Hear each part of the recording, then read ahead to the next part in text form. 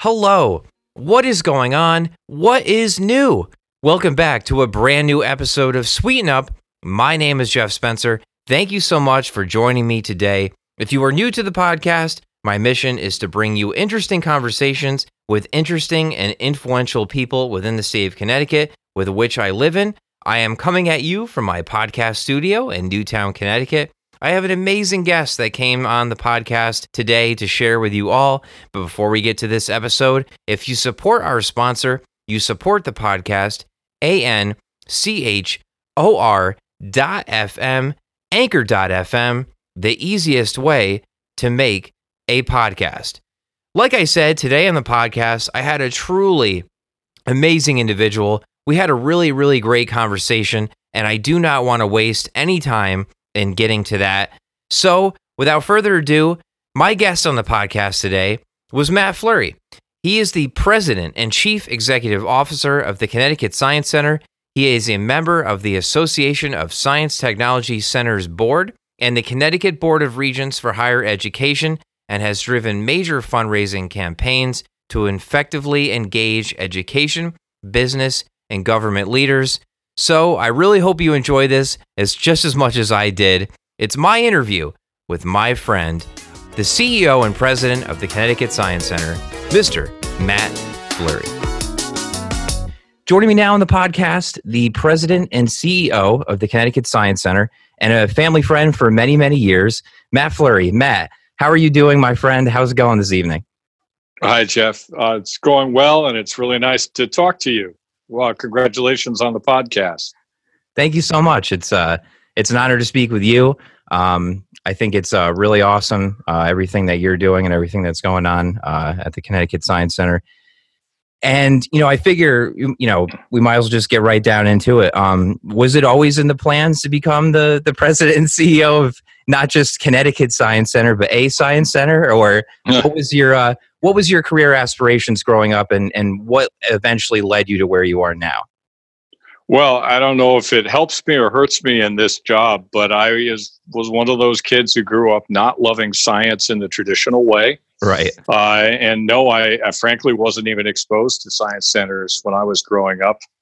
Though I do remember as a very young child born in New York City going to the American Museum of Natural History in Manhattan, which is truly a science center, though it's a different kind of science center than the one we have here in Connecticut. Right. But I think as I reflect back on my experience as a kid, I remember what turns out to be one of the more important aspects of science education and any kind of education, which is informal, non-school learning.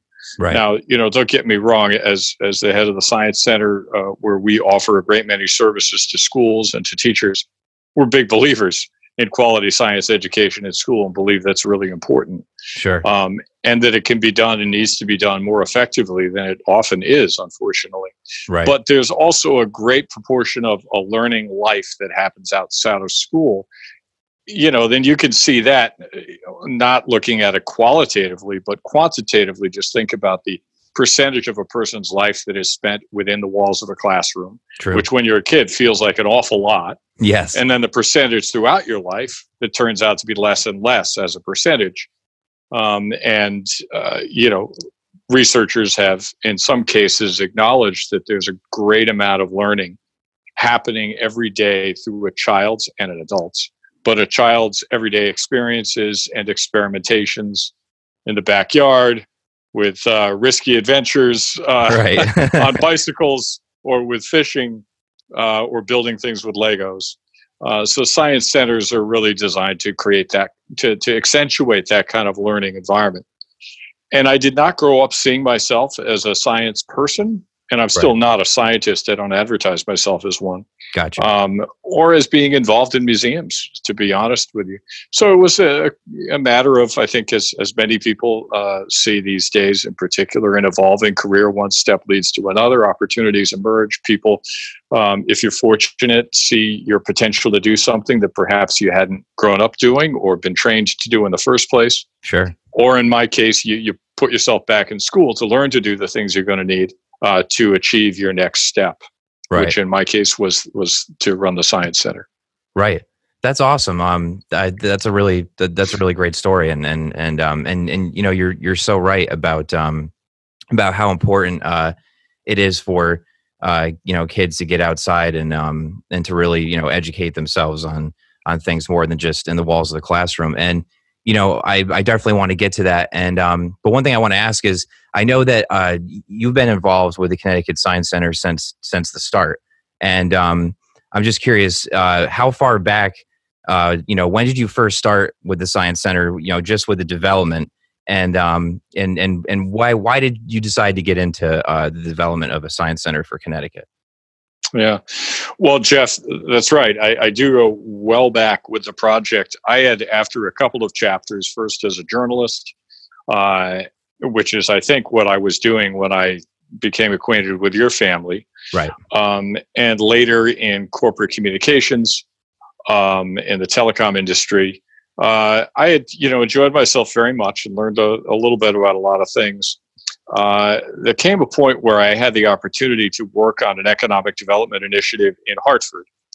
And that project encompassed a bunch of different things, everything from the football stadium for UConn over in East Hartford, gotcha, to the convention center and the hotel and residential and retail complexes that were developed, a bunch of residential developments, and the park system along the river. We were involved. Our agency was involved in those things, and I was really drawn to the opportunity to be part of what, you know, they typically refer to as an urban renaissance. And you know, this is a moment after. I know your mom worked for the Hartford Whalers, right? Yes. Yes. You know, after we had lost the Whalers, we had lost in the effort to bring the Patriots to Hartford. We had lost stalwart institutions like GFox. Right. Lutgens Limited, employers. It was really a very tough time in the late 90s in town. And nevertheless, I had really fallen for Hartford, where I was a transplant. I wasn't raised in the community here. Right. And when the opportunity came to try to lift up the city through this initiative, it just really drew at me as a chance to make a difference. I guess I felt in my various travels in life that the thing that I most wanted to be part of was something that was community building in some sense. Wow. And this felt like a big opportunity to do that, even though I wasn't a convention center builder or a science center guy. Oh, definitely. Right. And in fact, when I first came back to Hartford to work on that project starting in 2000, the Science Center wasn't even formally in our plans. Right. We gravitated to that after some research as they were trying to figure out the right mix of things to construct as part of this effort in Hartford.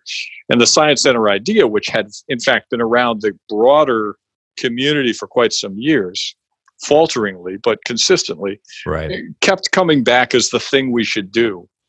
So, you know, the organization started doing it. It was a small shop, and I just kind of gravitated to it as a project to help on. Right. Because we were a small team and they needed arms and legs. And so I got to work on it. That's and awesome. One thing led to another. I was facilitating the initial convening of the founding board of trustees, the initial fundraising effort, the initial articulation of what the project would be, working with consultants to further define it, and then ultimately setting up a small nonprofit organization that would drive the project. And we hired a CEO to run the project, a gentleman named Ted Sergi, who had recently retired as the commissioner of the Department of Education after a long career as an educator. I see. And Ted gave me the extraordinary opportunity to work for him on that project. He, myself, and an administrative person joined the team. Wow. Created the team. And, you know, shaped the project. And Ted really carried it on his shoulders with the Board of Trustees to complete the Science Center with me as the deputy. Right. We put together a team. My job was to pull together the operating plans. And eventually there came a moment where, you know, Ted had determined that once it was constructed, he was going to move on and they would need somebody to run it. And I was involved enough and, you know, evidently well enough regarded in my involvement that the board gave me an opportunity, right, to to do it. And in the meantime, I wanted to do it because I had really fallen in love with the whole idea of what science centers are about. True. So it was an incredible opportunity, and hard to believe that it's now 11 years since we opened the doors, and here we are. We closed them again because of COVID-19, right? So which was not what I had hoped to do. Right. So what year did the Science Center open again? We opened in June 2009. 2009, and you must be super proud of how the building looks. I mean, when you drive through Hartford and you see the Science Center, you're just like, wow, what that building just looks. From an architectural aspect. I'm curious, like how proud are you of how it looks? I mean, I think I'm, along with everybody else who had any role in this, extraordinarily proud of what the institution has become in our community. Architecturally, it is the unmistakable mark of the great world architect Cesar Pelli, who nice. Sadly passed last year. But he won a global competition among world architects to construct this building, and that concept was presented in a public setting against 3 other very famous architects with their concepts.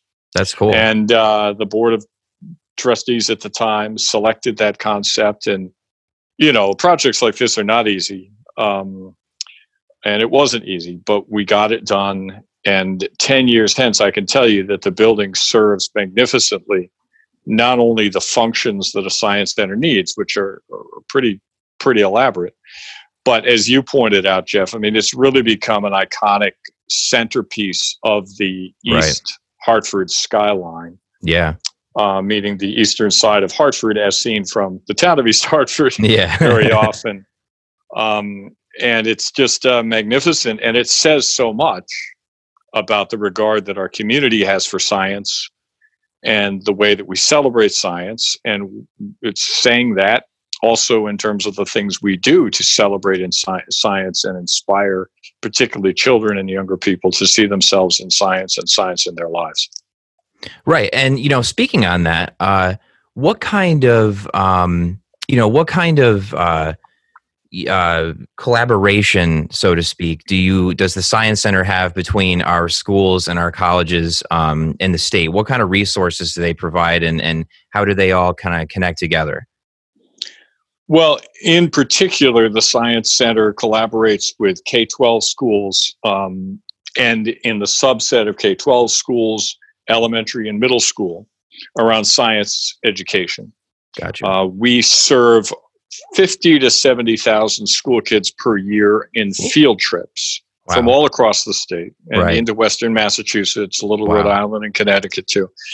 And those field trips come to the Science Center because there's an experience that's aligned with the scientific curriculum that the teachers are focused on. And because it's popular, they have a great time, and our team does a fantastic job with it.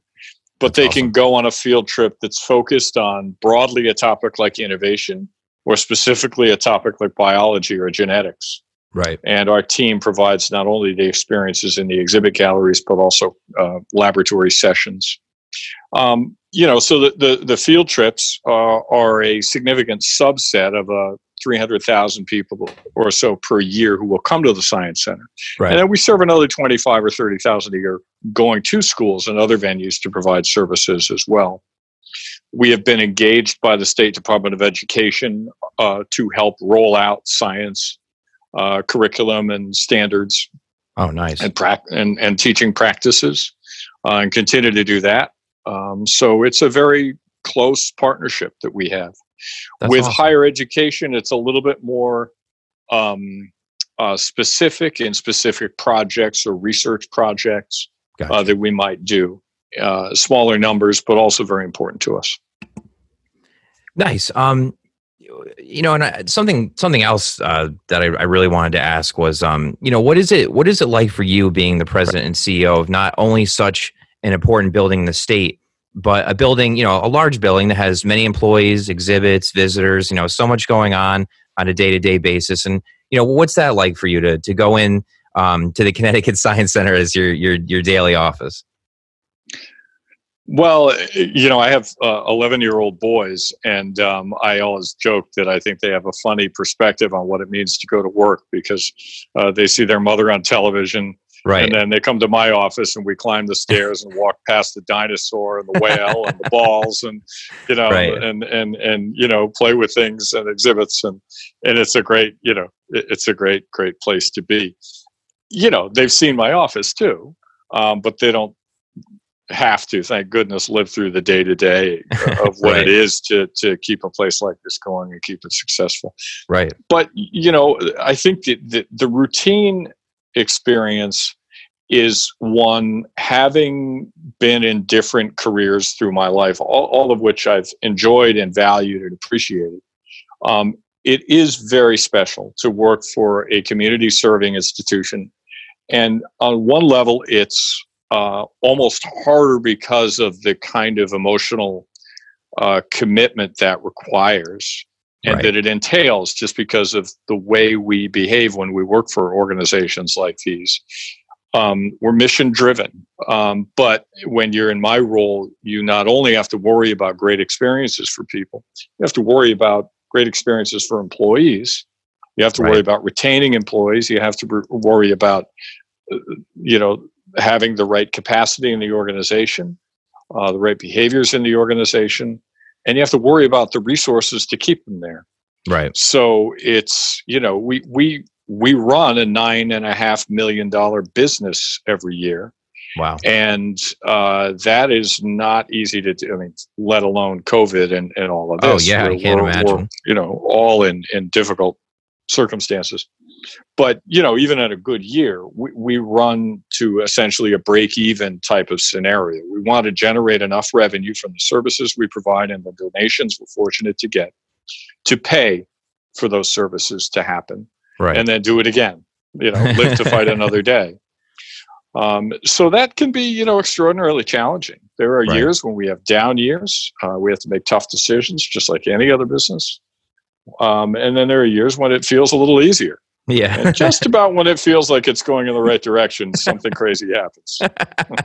I know, right? And I was going to bring that up. I want to mention that I see the Science Center just opened its doors recently for the first time since the pandemic, and I'm curious what measures will have to be in place for the time being, and what opportunities could this pandemic afford to educate kids who maybe were never that interested in biological sciences?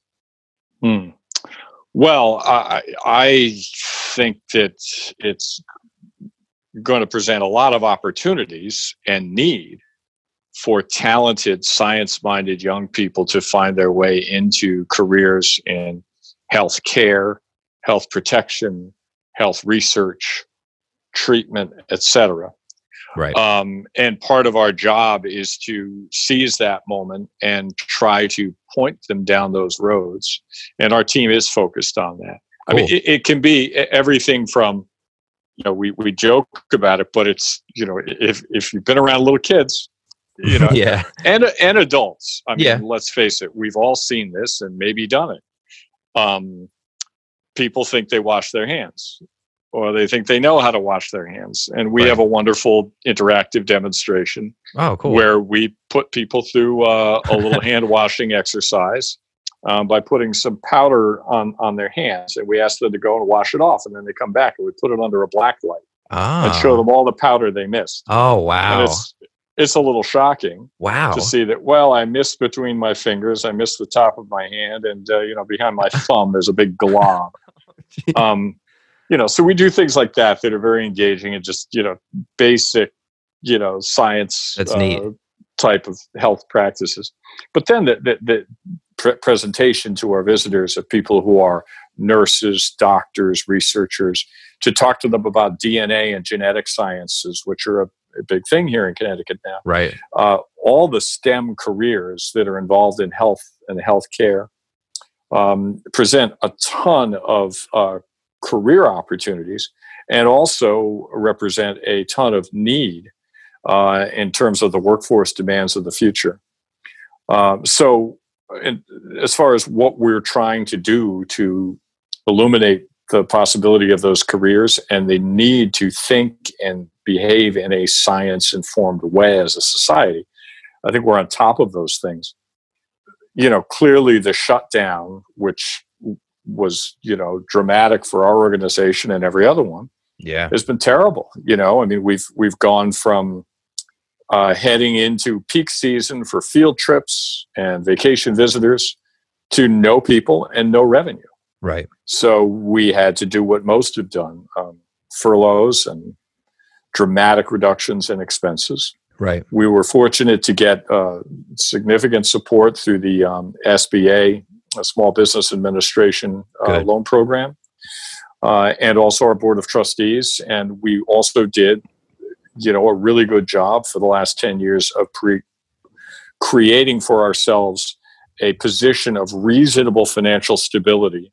Nice. So that we have a little bit of a reserve to go to get over a situation like this. Gotcha. But I would say that it's not a situation that, even if you have some limited reserves, you can get through without reducing your expenses, without changing the way you operate, particularly because it looks like we're in for a long haul here. So, yeah, it does. It does look we have our eyes open.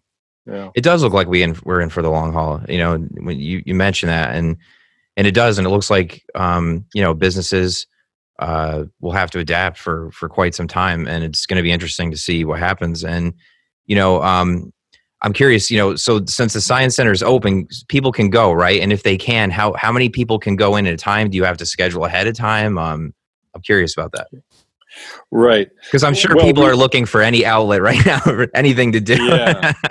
Well, I hope they are, because we have one for them. We opened to the public on the 20th of June. We started with a sort of a soft roll for our members who haven't had the benefit of coming, which is the chief benefit of membership to a museum, for 3 months. So we gave them first shot at it. And they've responded really nicely. We've worked our hearts out to create a safe, clean, welcoming, educational experience. Nice. And it's really resonating well. People are having a magnificent time. Cool. And the staff's loving being back to work and being back to welcoming our community. That said, to your question, Jeff, the capacity of the number of people that we can serve has been reduced by about half. Gotcha. That said, we're not seeing numbers that approach half so far, because I think there's still a lot of anxiety and caution in the marketplace. So people are not eager to go out until they really feel it's safe. I think that as they make those determinations, they're going to find the Science Center is a terrific option. Right. I've been around enough to see that there are places you can go where nobody's paying any attention to health protocols. Right. Customers or business operators in some cases. Now, there are exceptions, and there are many exceptions. We're doing a wonderful job, and it is not easy. Right. We're in a situation where it costs more to serve every visitor, even if you had the same number of visitors than you did before, because of all the safety requirements. Right. But really what you're having is fewer visitors and fewer customers because of the limitations and because of the hesitancy that people have. So we have, a wonderful exhibition on Mayan civilization that people can enjoy now. Great exhibits that we opened in the last year or so about planet Earth and human impact, engineering. We've made wonderful improvements to our exterior plaza areas. And the Science Center really is filled with very large, light-filled, air-filled spaces with great circulation of fresh air and filtered air, so that it's, among the indoor environments you can go to, it is among the safest you can find. Nice. That's awesome. That's great to hear. Yeah. That's really great to hear. And I definitely plan the next few weeks coming back, definitely for something to do. My girlfriend and I go and recheck it out, because I haven't been since it first opened around 2009, 2010. So I'm actually curious to come back and now and see what it's like, all these years later. And, speaking, continuing on the COVID-19, during the pandemic, we've had to really rely on doctors and science. Do you see the pandemic playing a role at the Science Center in the future, with maybe a possibility of its own, like maybe like a bigger exhibit or anything like that, so people can learn more about it, considering how much it impacted our country and our world? Yeah, I think already it is part of our programming in the Science Center. Gotcha. And it's clearly much easier to tune up a program about a complex topic than it is to create an exhibit, because exhibits can cost millions of dollars very easily and take a long time to develop and do them the right way. So on the programming side, we're already doing that. It so happens that we're in the process of a major redo of our health exhibit gallery. The primary focus of that is around genetic sciences, and there is a genetic and DNA aspect that we'll explore with regard to COVID.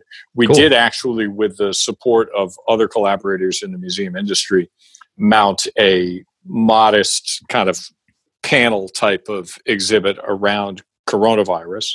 Nice. That is on display now. Okay. But as we overhaul the health sciences exhibit gallery, we're going to increase and expand our treatment of infectious diseases as a topic, with the coronavirus, COVID-19, obviously being front and center, in that discussion. That's really cool. I'm glad to know that. I'm actually even more looking forward to come to check that out, and I'm sure a lot of the listeners would they're definitely going to want to come out and check that out for sure. I mean, because there's so much to be learned there with everything that's going on, and I was wondering, can you speak to how keeping kids and adults interested in science is so important, considering where we are now with COVID-19? Why is it so important that we keep people constantly engaged in science?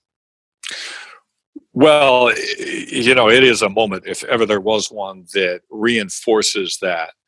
I think you can look here in Connecticut at what has been, by and large, a science-informed policy and strategy to contend with the coronavirus. And we are at one of the lowest infection rates in the nation with a fair amount of testing. Now, that is not infallible data. I was reading an article today about how badly, we underestimated as a nation or understood the spread of coronavirus in the early going, and how our failure to get quickly enough to action cost tens of thousands of lives. Right. Time is of the essence with these things. So I think all of us who are watching and thinking about this in a science-informed, data-informed way are worried about whether the data is telling us everything. That said, there is more data out there, and there is enough data out there to get a pretty good sense, I think, of where this is headed.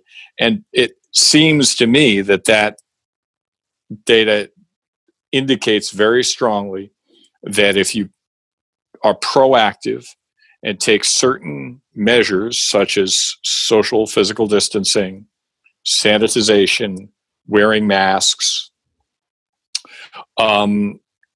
you can accelerate your ability to get back to a level of pre-vaccine normalcy.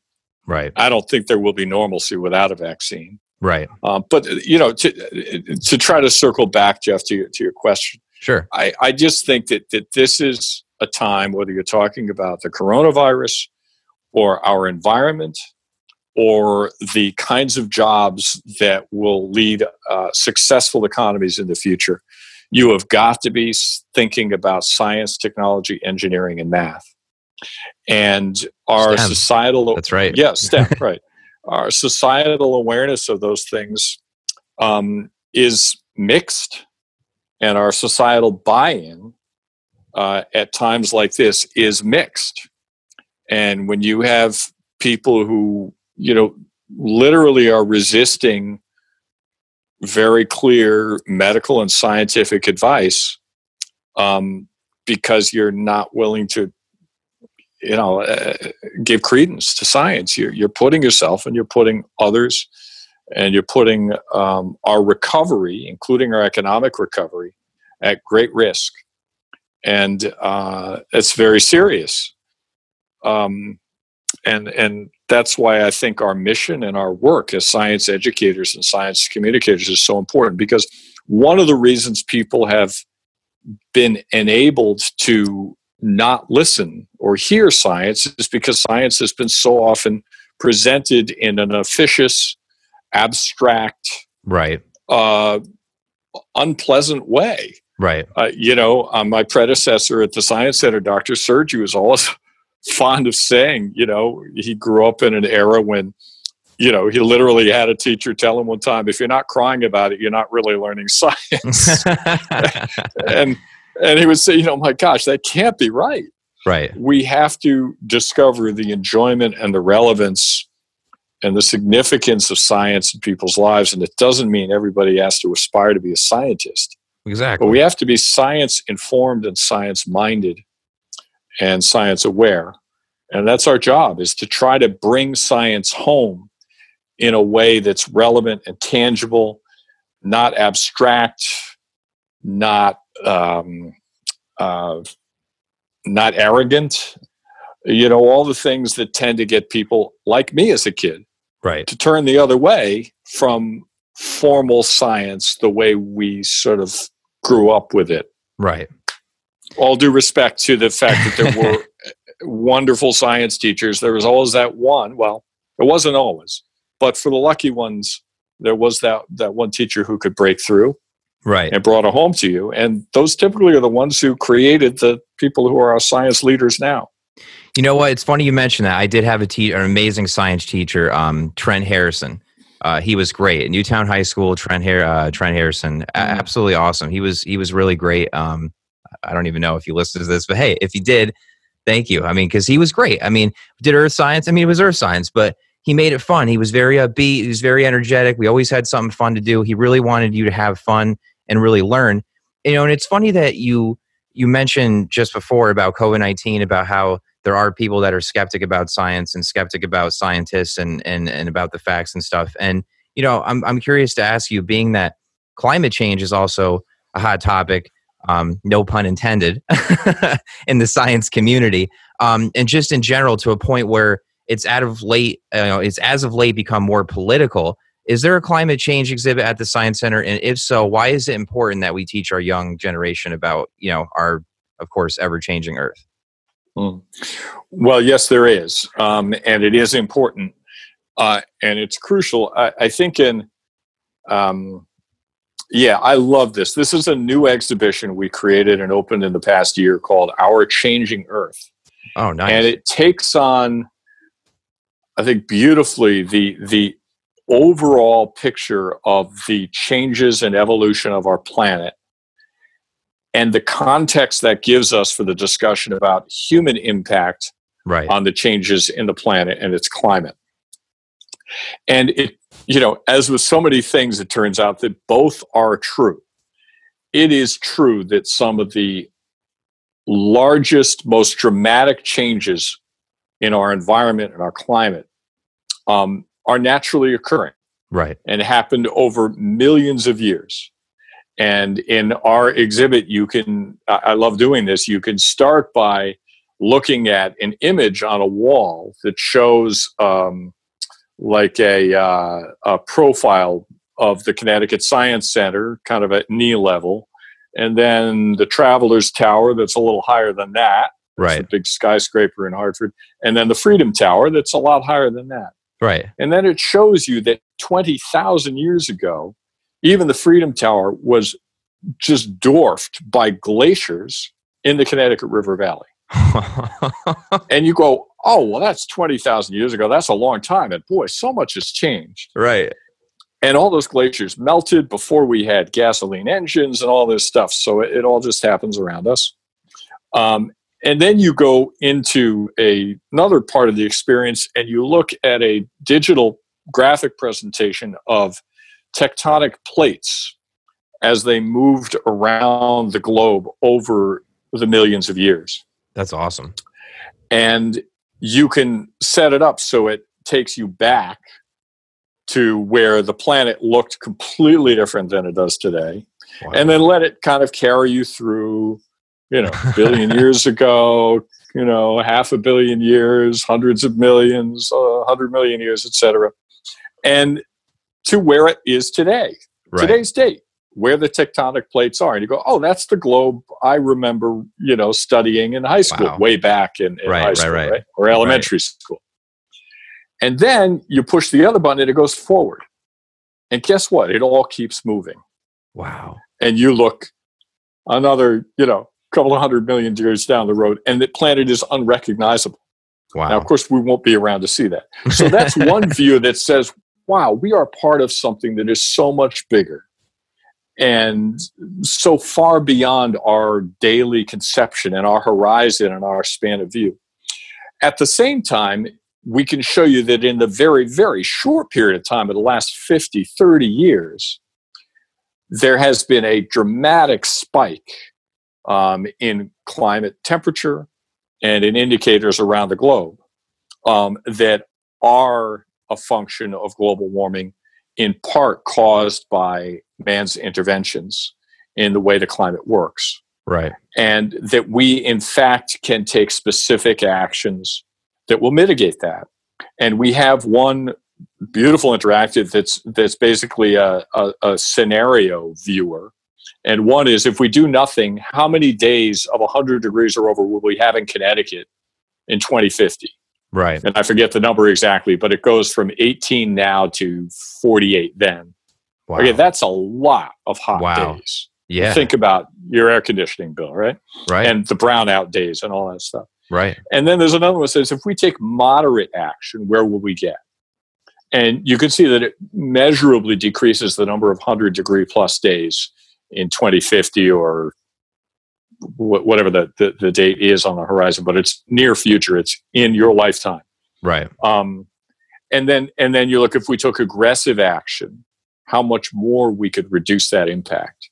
And it inspires you to see, not only are there indeed these global forces that some will point to obviate the discussion about man caused climate change. Right. That indeed those larger forces have always been at work in our work, but there is also a discernible, discrete, and very, very serious man-made impact as well. And you can see it right there for your very eyes. Wow, that's really cool. You ask, what can I do about that? And we take you through all your options to try to become a small part of the solution to make sure we're not living in a greenhouse in 50 years. Yeah, no, I agree, and that's really, really cool. Another thing I'm looking forward to check out. Climate change is very important to me. Something that I definitely look for in a leader. I think no matter where you lie on the spectrum of politics, I think it's very unfortunate that we have a president right now that doesn't accept the facts of science that climate change is real and exists. And I hope that maybe soon, that will change, and we'll get someone who can believe in it again, and we can continue on the progress that was started before. But staying away from that, just to get back to the Science Center, is there a certain area of science that you're drawn to more than others? And do you have a favorite exhibit of all the exhibits at the Science Center? And if so, why is that? Well, I would say just about the science and politics question, we are not a political institution. Right. You're allowed to be political, and I in my private life might be political. Right. We're not a political institution. We're a science institution. Right. So regardless of your political affiliation or whether we like you or dislike you as a political personage, etc., we ask you to, in setting policy that affects our future and that of our society, our youth, and our planet, and all of its resources, to at least concern yourself with what science tells you. Right. So for the next president, we would make that argument as we had with this president. Right. And our presentation suggests strongly that there is a future for a world that is going to attend to climate change. There's an economy in that future if we devote ourselves to the transition necessary to get there. Right. And that science can take us there if we use it the right ways.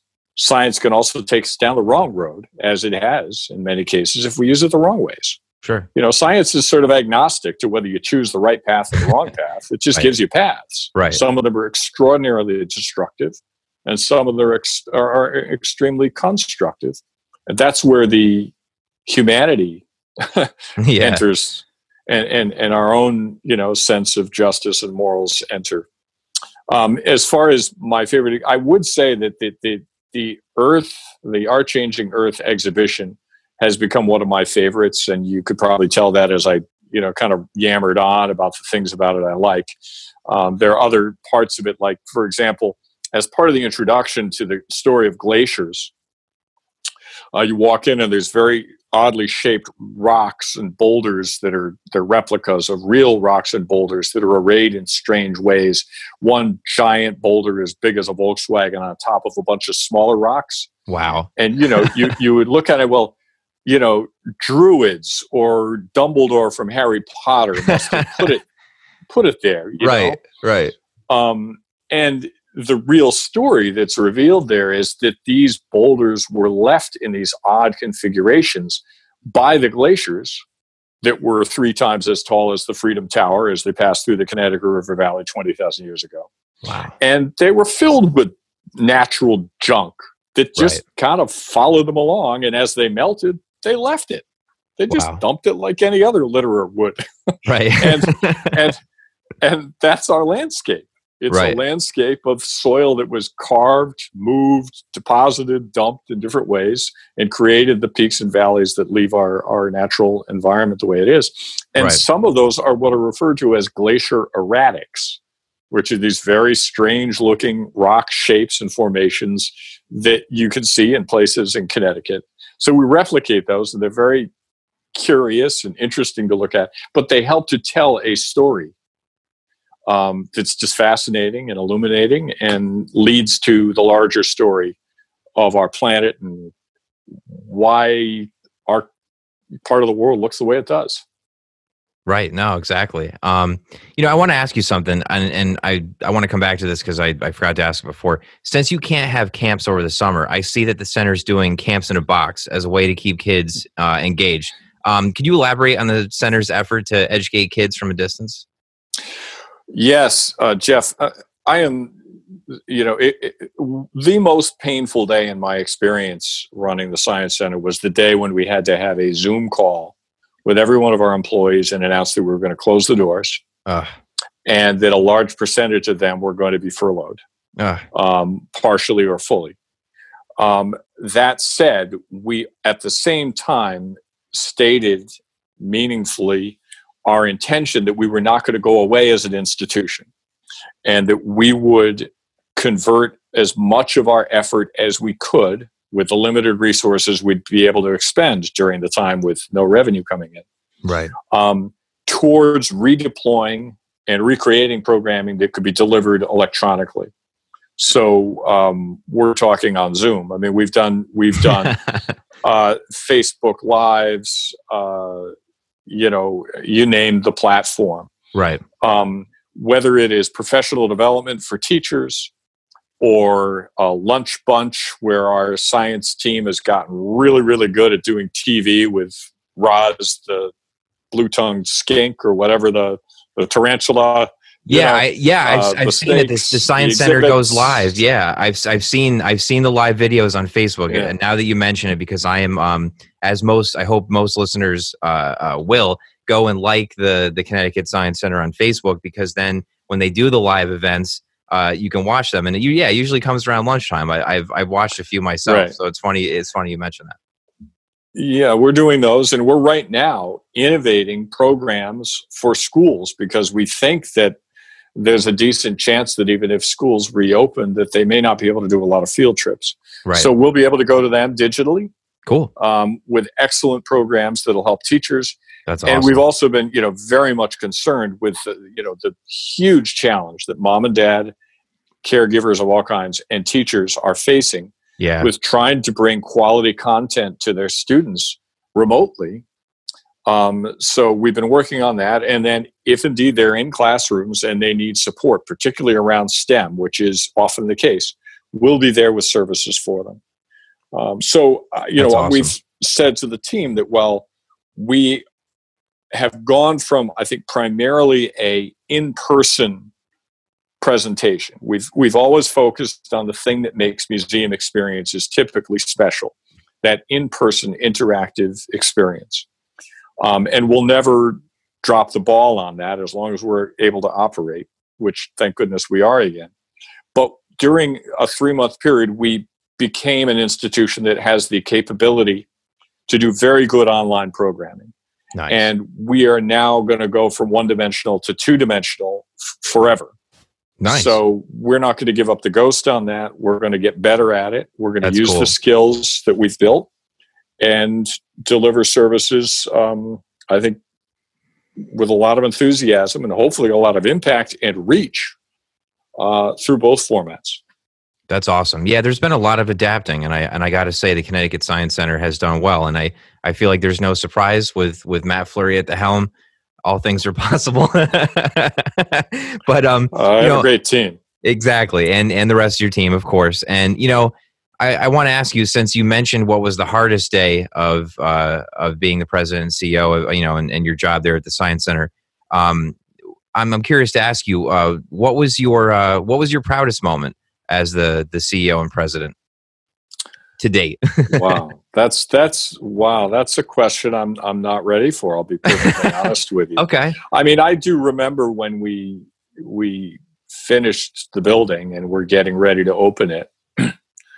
And I remember just a sense of, I'm not sure I'd call it pride, just a sense of overwhelming, I don't know, just awe that the darn thing actually got built. And right. There we were, because it was a rough road and a long road, not just for us, sure, but for this whole community, and for 30 years trying to get the thing built. Right. And we were lucky to be the group that was, had the moment and the opportunity to do it. But since then, I'll just, this is a little bit like a cop-out, and it's not meant to be, but I guess I'm thinking about my recent experience. I went in and just to observe, not to interfere, because my team is magnificent. They don't need me to figure out how to open the doors and provide great service and present the exhibits beautifully. No, of course. That's what they do. Of so course. I don't pretend to take that away from them, but I am part of it. Right. And, determined that it would happen and supported it. So I went that morning to just observe, and it was last Saturday. And we had bought wonderful new uniforms. We had provided all of the PPE and all the training and done a huge amount of nice modifications to the building, the processes, et cetera. And just watched them with members of our team, a diverse team, huddling and preparing for the day. And I have to say, it was a very touching, moving moment for me. And I joke, but it's true that I think the only people happier to reopen than the guests were the staff, because this is what they live to do. Of course. Another piece that, I could just point to really quickly, I don't know how much time you have, Jeff, but. Oh, plenty. Okay. Is when the pandemic struck, there was, appropriately and wonderfully a great outpouring of support and recognition for our healthcare practitioners. Right. And the heart emblem began showing up to say thank you to the nurses, the doctors, and all that. And that was really a beautiful gesture. You would see suddenly the Marriott Hotel next to us, the windows were illuminated in a giant heart shape on the skyline. Oh, wow. And you saw that in communities around the country. Right. And it was quite beautiful. We were really touched by that and asked ourselves what we could do. And without my direction or interference, some of our very, very talented exhibit technicians put together a 10 or 15 foot illuminated heart and placed it in a giant window that overlooks our eastern vista. Wow. And you can see it from on the skyline of the city. Wow. and they lighted it up at night. And, you would just see this breathtaking image of a breathtaking building that's Right. about science and all the things we've talked about here. Right. And making this statement that we honor and appreciate the people who are using science and caring and heart and grit to care for us through this crisis. But also to say that we celebrate science itself and that science will be our hope. And we were so excited about it that we, took some pictures. I posted it on my LinkedIn page, and I do have a profile on LinkedIn that has quite a lot of followers now. And this beautiful image that one of our staff members just took with an iPhone. And I posted it and got more views and appreciation for that, likes, claps, hearts, whatever, than Right. anything I've ever posted. And I'm not some celebrity who gets a ton of social media action all the time. Hey, you're a celebrity to us on the podcast. So I'm just, but I mean, my wife's in the TV business and she knows what a lot of clicks look like. Yeah, Irene O'Connor. Yes, that's right. I'm not in that league, but it was truly overwhelming, relative to my usual response level, what we saw there. And we saw it across our social media. So we got to thinking that the Science Center should leverage that image and the response it got to do a campaign about science that would both honor the healthcare workers, but also honor science and say that science is our way forward. So we created this beautiful campaign. I don't know if the podcast, you can link it or something, but it's on YouTube. Definitely. Called Love Science. And if you go to the Connecticut Science Center's website or YouTube page or channel, you can see it. Okay. And it's a beautiful 30-second TV spot that's now on local television and on our social media. That's awesome. And on cable. That is basically, after a creative process with our advertising team, became a postcard from science that opens by saying, roughly speaking, I'm paraphrasing, I will watch over you. I will keep you together through the communications that science and technology provide. I will find the cure. I will care for you. I will always be here for you, and together we can solve this. Wow. Love science. Wow. And we created this iconic sort of, I won't call it a brand, but it's graphic that says love, heart, and then the word science. And it, ties in with the image of the Science Center with that heart in the window. Right.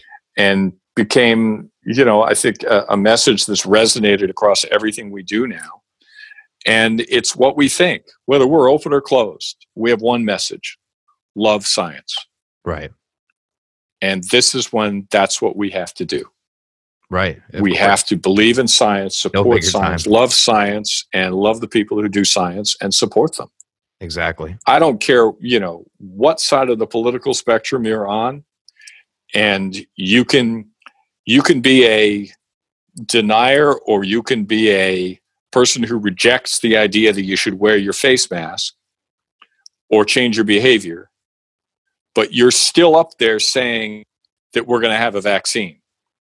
You still appreciate that the road ultimately is treatment and vaccine. Yeah. And whether you're going to buy into and abide by the data science that is telling us now what our behavior should be. Right. You're still going to buy into the idea that we need those darn scientists out there to get us a treatment and a cure. That's right. And a vaccine. That's right. And regardless of your political persuasion, that's the road forward. And that's the message, I think, that we, at the end of the day, with regard to COVID, are expressing. We have to acknowledge that, and we have to support it. Right. No, I completely agree. And I everything you said was perfect. I couldn't have worded it, any better than that. it's like everything we've been seeing with the pandemic. You know, we're all in this together, and I think it's important that we all get educated together. And you know, one thing I wanted to ask you, speaking of education, is a few more things before we wrap up. Is you're in your second term as chair of the Connecticut Board of Regents for Higher Education. You were appointed again for the second time by in 2018 by Governor Ned Lamont. And for those that may not know what the Board of Regents is or what you do in your role, I was just wondering if you could explain that.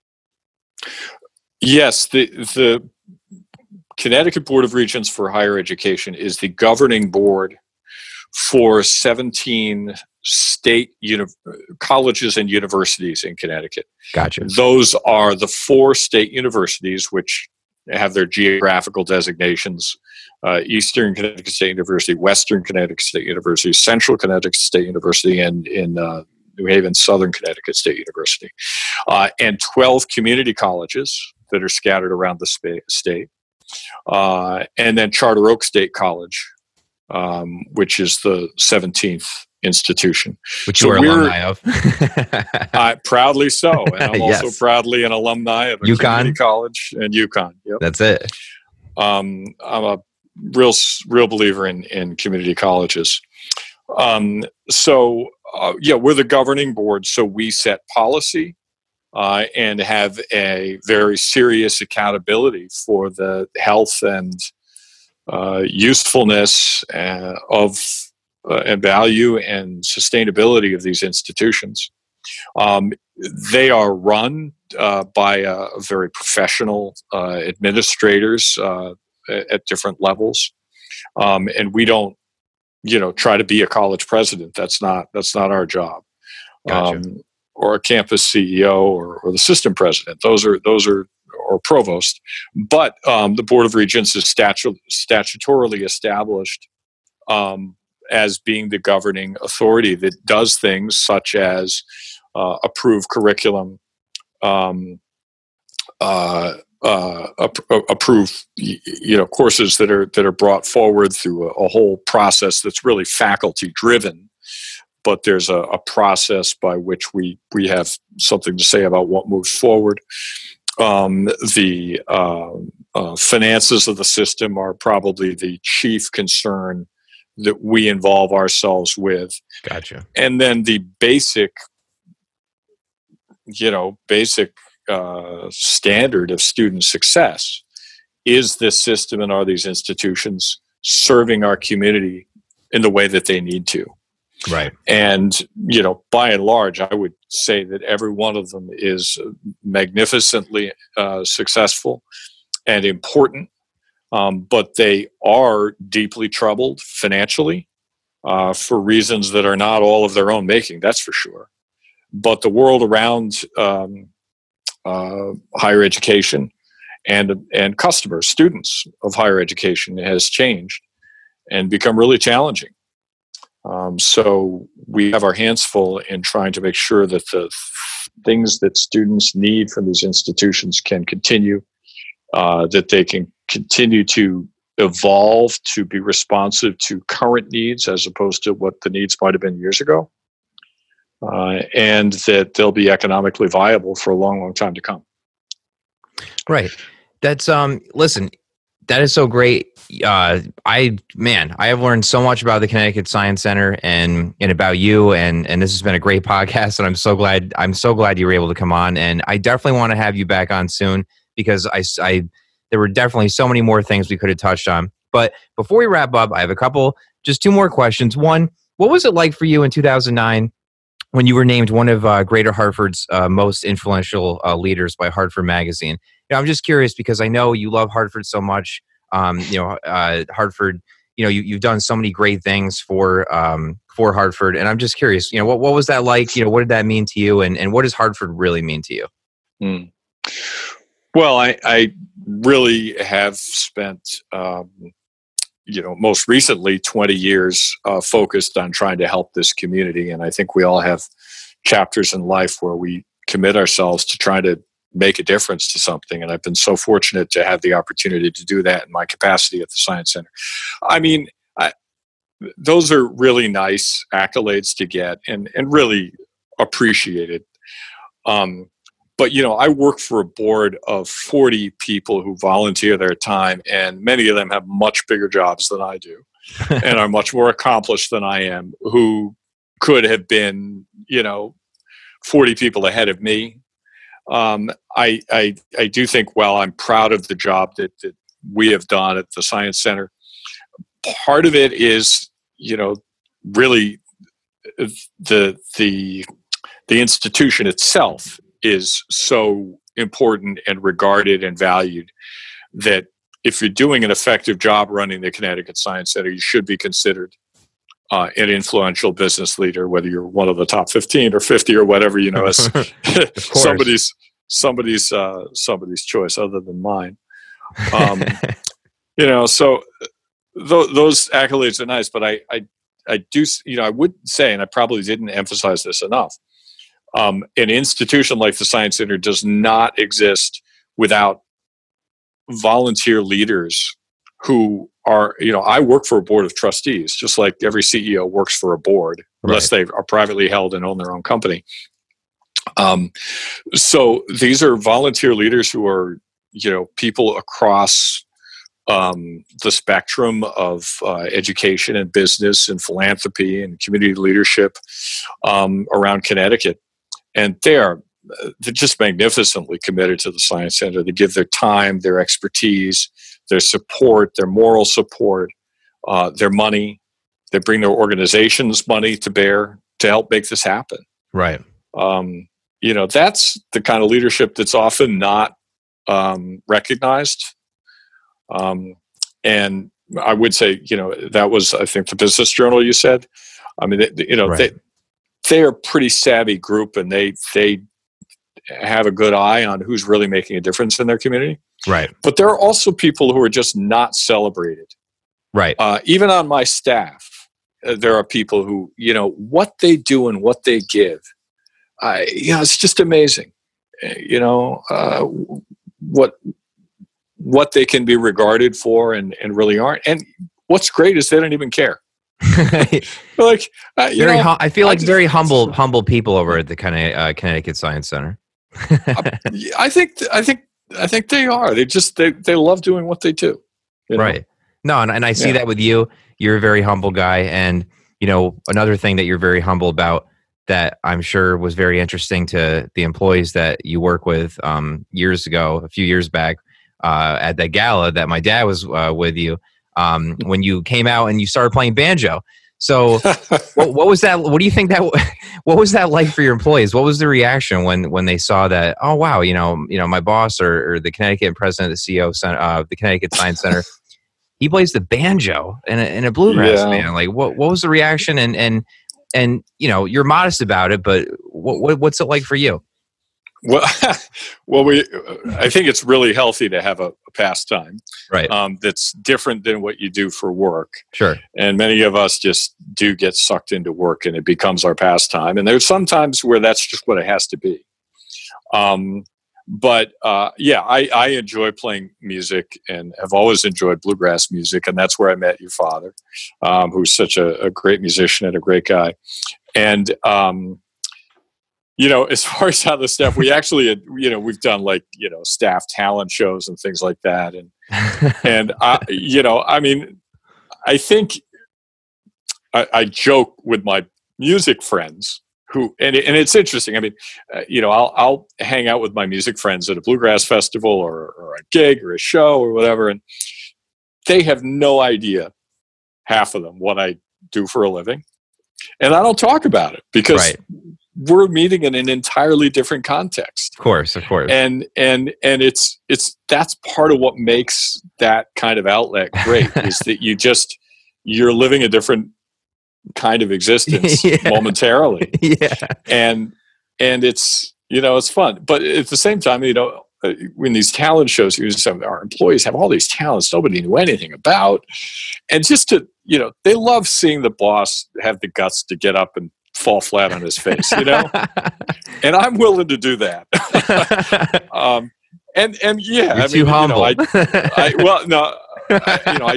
do it enough that I've gotten better at it. Yeah, better. Have fun. But I think they appreciate your willingness to let your hair down a little bit. Right.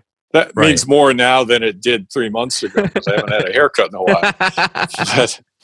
But I think they enjoy that. That's awesome. I mean, I won't kid you. I find it as frightening to stand up and play music in front of people as I do sometimes to perform my role professionally. Right. It's Right. it's a whole nother kind of courage you have to have for that. True. No, it's true. No, you're right. You're spot on, and you're very humble. You're a very great banjo player and musician in general, and you're very humble. I remember, man, young, very very young, Mineral Springs campground or you name it, just with my dad and yourself. And so one thing I ask all my guests before they leave me is a question that I think is pretty. It's a hot debate in the state of Connecticut. At least I think it is. And some of my guests have thought, yeah, and some are like, nah. But so my question to you is, and because you're in Hartford, and you're such a great ambassador of Hartford and everything you've done for Hartford, I'll give you a two-parter, like I did with Mayor Mark Boughton in Danbury. I didn't want to leave his people in Danbury stranded. So a two-part question. So I guess first I'll ask. You're a pizza guy, right? Do you like pizza? You enjoy pizza? Well, this is a tough one. I love pizza. The problem is, and this narrows my choices if you're going to ask me to make a choice. Got you. I have turns out that I am gluten intolerant. Okay. And lactose intolerant. So pizza, which is, built on this is a first on the podcast. Lactose and gluten is just not a good fit for my digestion anymore, which is a heartbreaking lifestyle change. There are some reasonably good gluten-free fake cheese pizzas out there. Gotcha. But they're nothing like the pizzas you're about to ask me about. Well, I was going to ask you, have you ever had a pizza from New Haven before? Right. And if you have, which is your favorite? And if you haven't, that's fine. And if when you do get pizza, what is a place you like to go that does it for you if you do? And if you don't, that's totally fine. I figured at some point I was going to find someone who has an issue with lactose, as I once did. So really no issues. Oh, well, yeah, I've had New Haven pizza. It's been so long since I've enjoyed much pizza of any kind.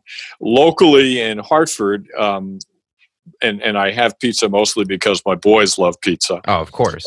There's a place called Harry's in West Hartford, and they make a pretty good gluten-free pizza. Actually, pretty good. Okay, cool. Harry's. All right. Yeah. So, but pizza, because of gluten and lactose, I would say the pizza has fallen from my list of favorite foods just because I'm not having real pizza anymore. Gotcha. It's like eating lactose-free ice cream. It's just not the same. True. No, I completely agree. And listen, Matt Fleury, President and CEO of the Connecticut Science Center, I really appreciate you coming on. This was a lot of fun. You've been such a great friend of my family's for years, and I appreciate that. You're a tremendous individual. You've done so many great things. It was an honor to even have you on the podcast. And, we could have talked about so much more. So I'm hoping that, down the road, a little while from now, we can come back, reconvene, maybe touch on some things that we didn't touch on. So thank you so much, Matt, for joining me. I really appreciate it. And stay safe, stay healthy to you, your family, your wife, everyone. And I look forward to maybe running into you at the Science Center sometime soon when I visit, and just thank you so much. I appreciate it. Thank you, Jeff. You'd be welcome, and be great if you brought your dad along too. I will. Thank you so much. I appreciate it. You have a good night. You too. Thank you. Thank you once again to our guest on the podcast today, the CEO and President of the Connecticut Science Center, Matt Fleury. Thank you so much, Matt, for coming on, and I look forward to speaking with you again soon down the line. And just like that, another episode of Sweeten Up is in the books. Thank you as always to Morgan Luzzi for our music and post-production, our art director, Kurt Vinci, and our editor and show writer, Nick Pasacreta. Remember, if you like what you heard, please be sure to subscribe anywhere you get your podcasts so that you never miss a future episode. Next week on the podcast, I once again have two guests for you all that you are not going to want to miss. First up next week, I will be joined by Matt Ritter. Matt Ritter is a lawyer and Democratic politician from Connecticut. He is currently the majority leader of the Connecticut House of Representatives and a Connecticut representative representing the 1st District. Then, later next week, I will be sitting down with Ann Hughes. Ann Hughes is an American politician who is a member of the Connecticut House of Representatives from the 135th District, serving Weston, Easton, and parts of Reading in Fairfield County, Connecticut. She is a member of the Democratic Party and serves as co-chair of the Progressive Democratic Caucus. You do not want to miss out on the fun. Until next time, stay safe, stay healthy, love you all, peace.